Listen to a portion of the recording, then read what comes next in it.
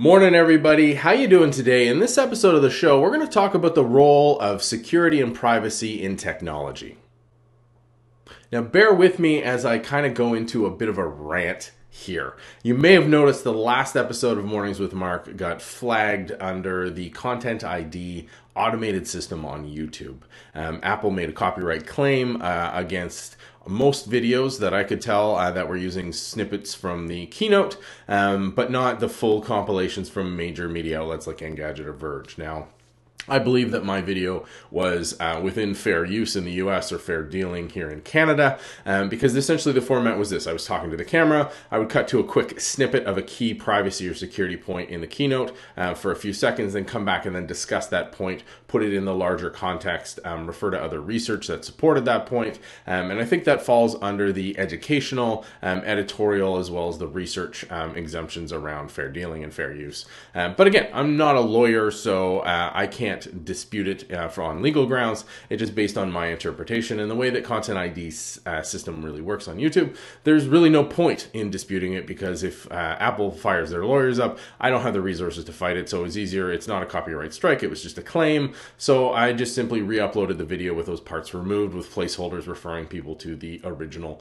video on Apple's website. So minor thing there, but it really kind of reminded me and triggered a few points coming together to talk about the larger role of security and privacy within technology. So while that was a copyright claim around commercial works, Content ID as a system is very much designed to do that, and it does that really well, perhaps too well, in that it steamrolls over a lot of fair use and fair dealing, and obviously it's not in YouTube's interest to support that. They want to have their advertisers and commercial interests guarded first. So very clear profit motivation there, and that's not necessarily a bad thing. But at the same time, two articles popped up, or two issues with a lot of articles popped up this week around content on YouTube that don't have a clear profit motivation, so the platform is waffling on dealing with them. The first was this horrendous incident of continued harassment and hate speech against a particular activist and journalist. I believe they're a journalist anyway. I'll link to the article. You can read it themselves. I don't want to call out those people here. That's not the point.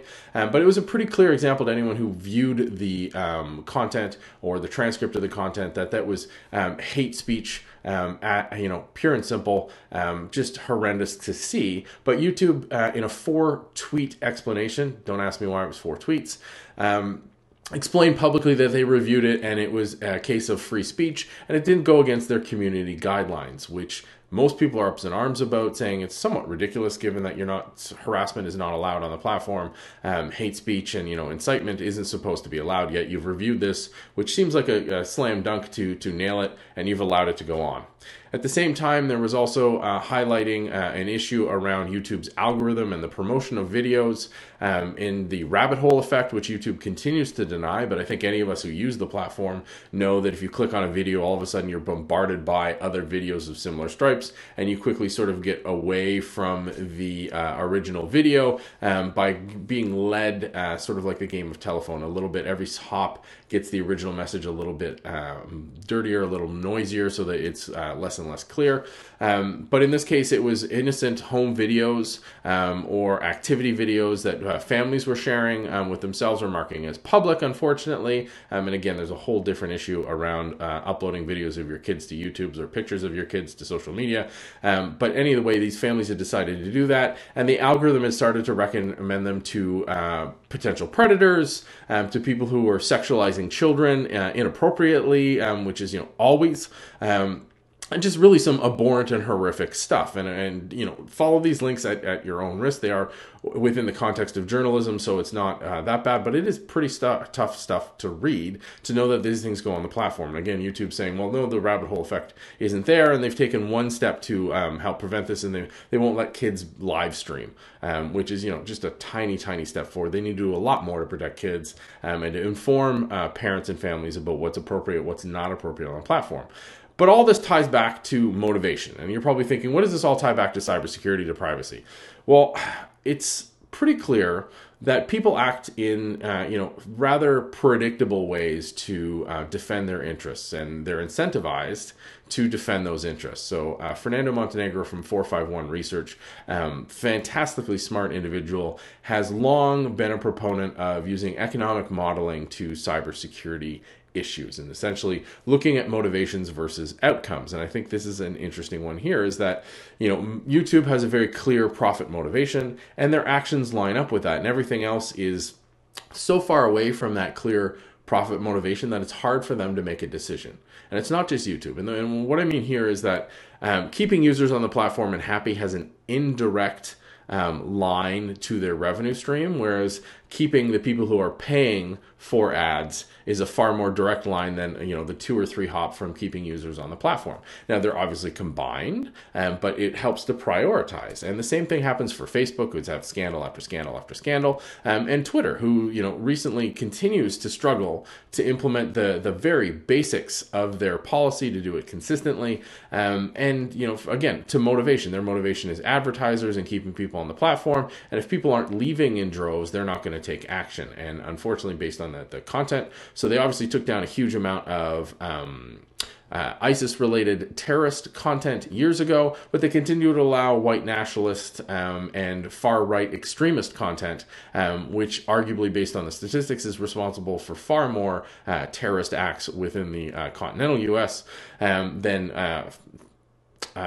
ISIS, but there's this real challenge here as far as motivation, is the platforms are struggling to do what's right, and it really comes down to a technical aspect of objective versus subjective. So content ID is objective. It's taking the audio from something like the Apple Keynote and matching it up to the audio in various videos, and it can objectively say this is that. The other types of content are subjective. And that takes human, and that takes judgment calls, that takes clear policy, and that takes practice. So what does this have to do with privacy? What does this have to do with security? Well, I'm glad you stayed with us this long, because I promise this all wraps up. At least I hope it all wraps up. I believe that security and privacy are fundamentally misunderstood because of the way that they've been practiced for a really long time. So for the longest time, security has always been bolt-on. Privacy has always been sort of hard shell around the edge of, we won't let information leak out to the public, but internally it's fair game. We covered that a while back on information management and with Facebook's new direction. The problem is that people now have this perception that security is bulky, security is problematic. Privacy, I can't build privacy into my products because I won't have the ability to apply machine learning and big data analytics and take advantage of all this valuable data. I can't resell it, I can't do this, that, and the other thing. And I don't think those things hold up to the light of day. They don't pass the sniff test. They're easy answers to push back on. And people go, well, no, I can't. Security is really challenging and you need, the wizard on the hill to understand security. It's bull. Okay, security is really straightforward. It's trying to make sure that whatever system you build does what you intend and only what you intend. And privacy is all about information management, not exposing information needlessly and controlling access and monitoring that access to ensure that you know what you've got, but also that you don't infringe on people's privacy.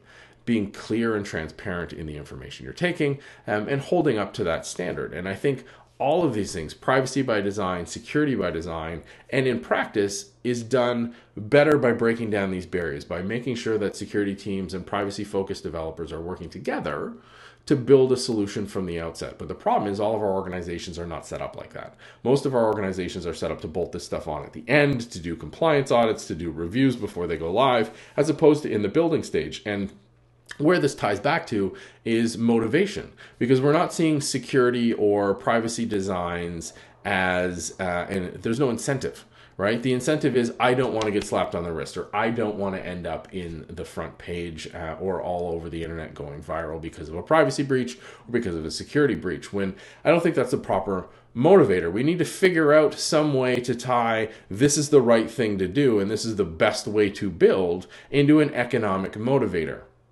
Now, the sad thing is I don't have an answer for that. I don't know what that motivator is, but I know we need to find something.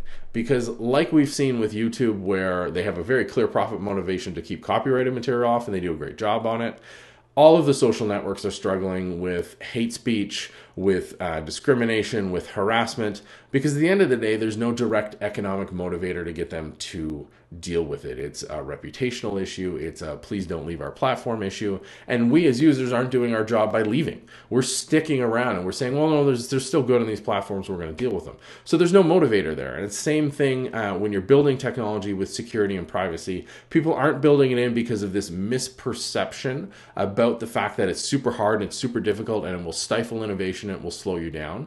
Not true. Where that comes from is the way that we've implemented with separate teams, with bolting it on at the end, and instead of building it in to start. If you build it in the start, these things are just another aspect of your design. Security is not going to slow you down. Privacy is not going to slow you down.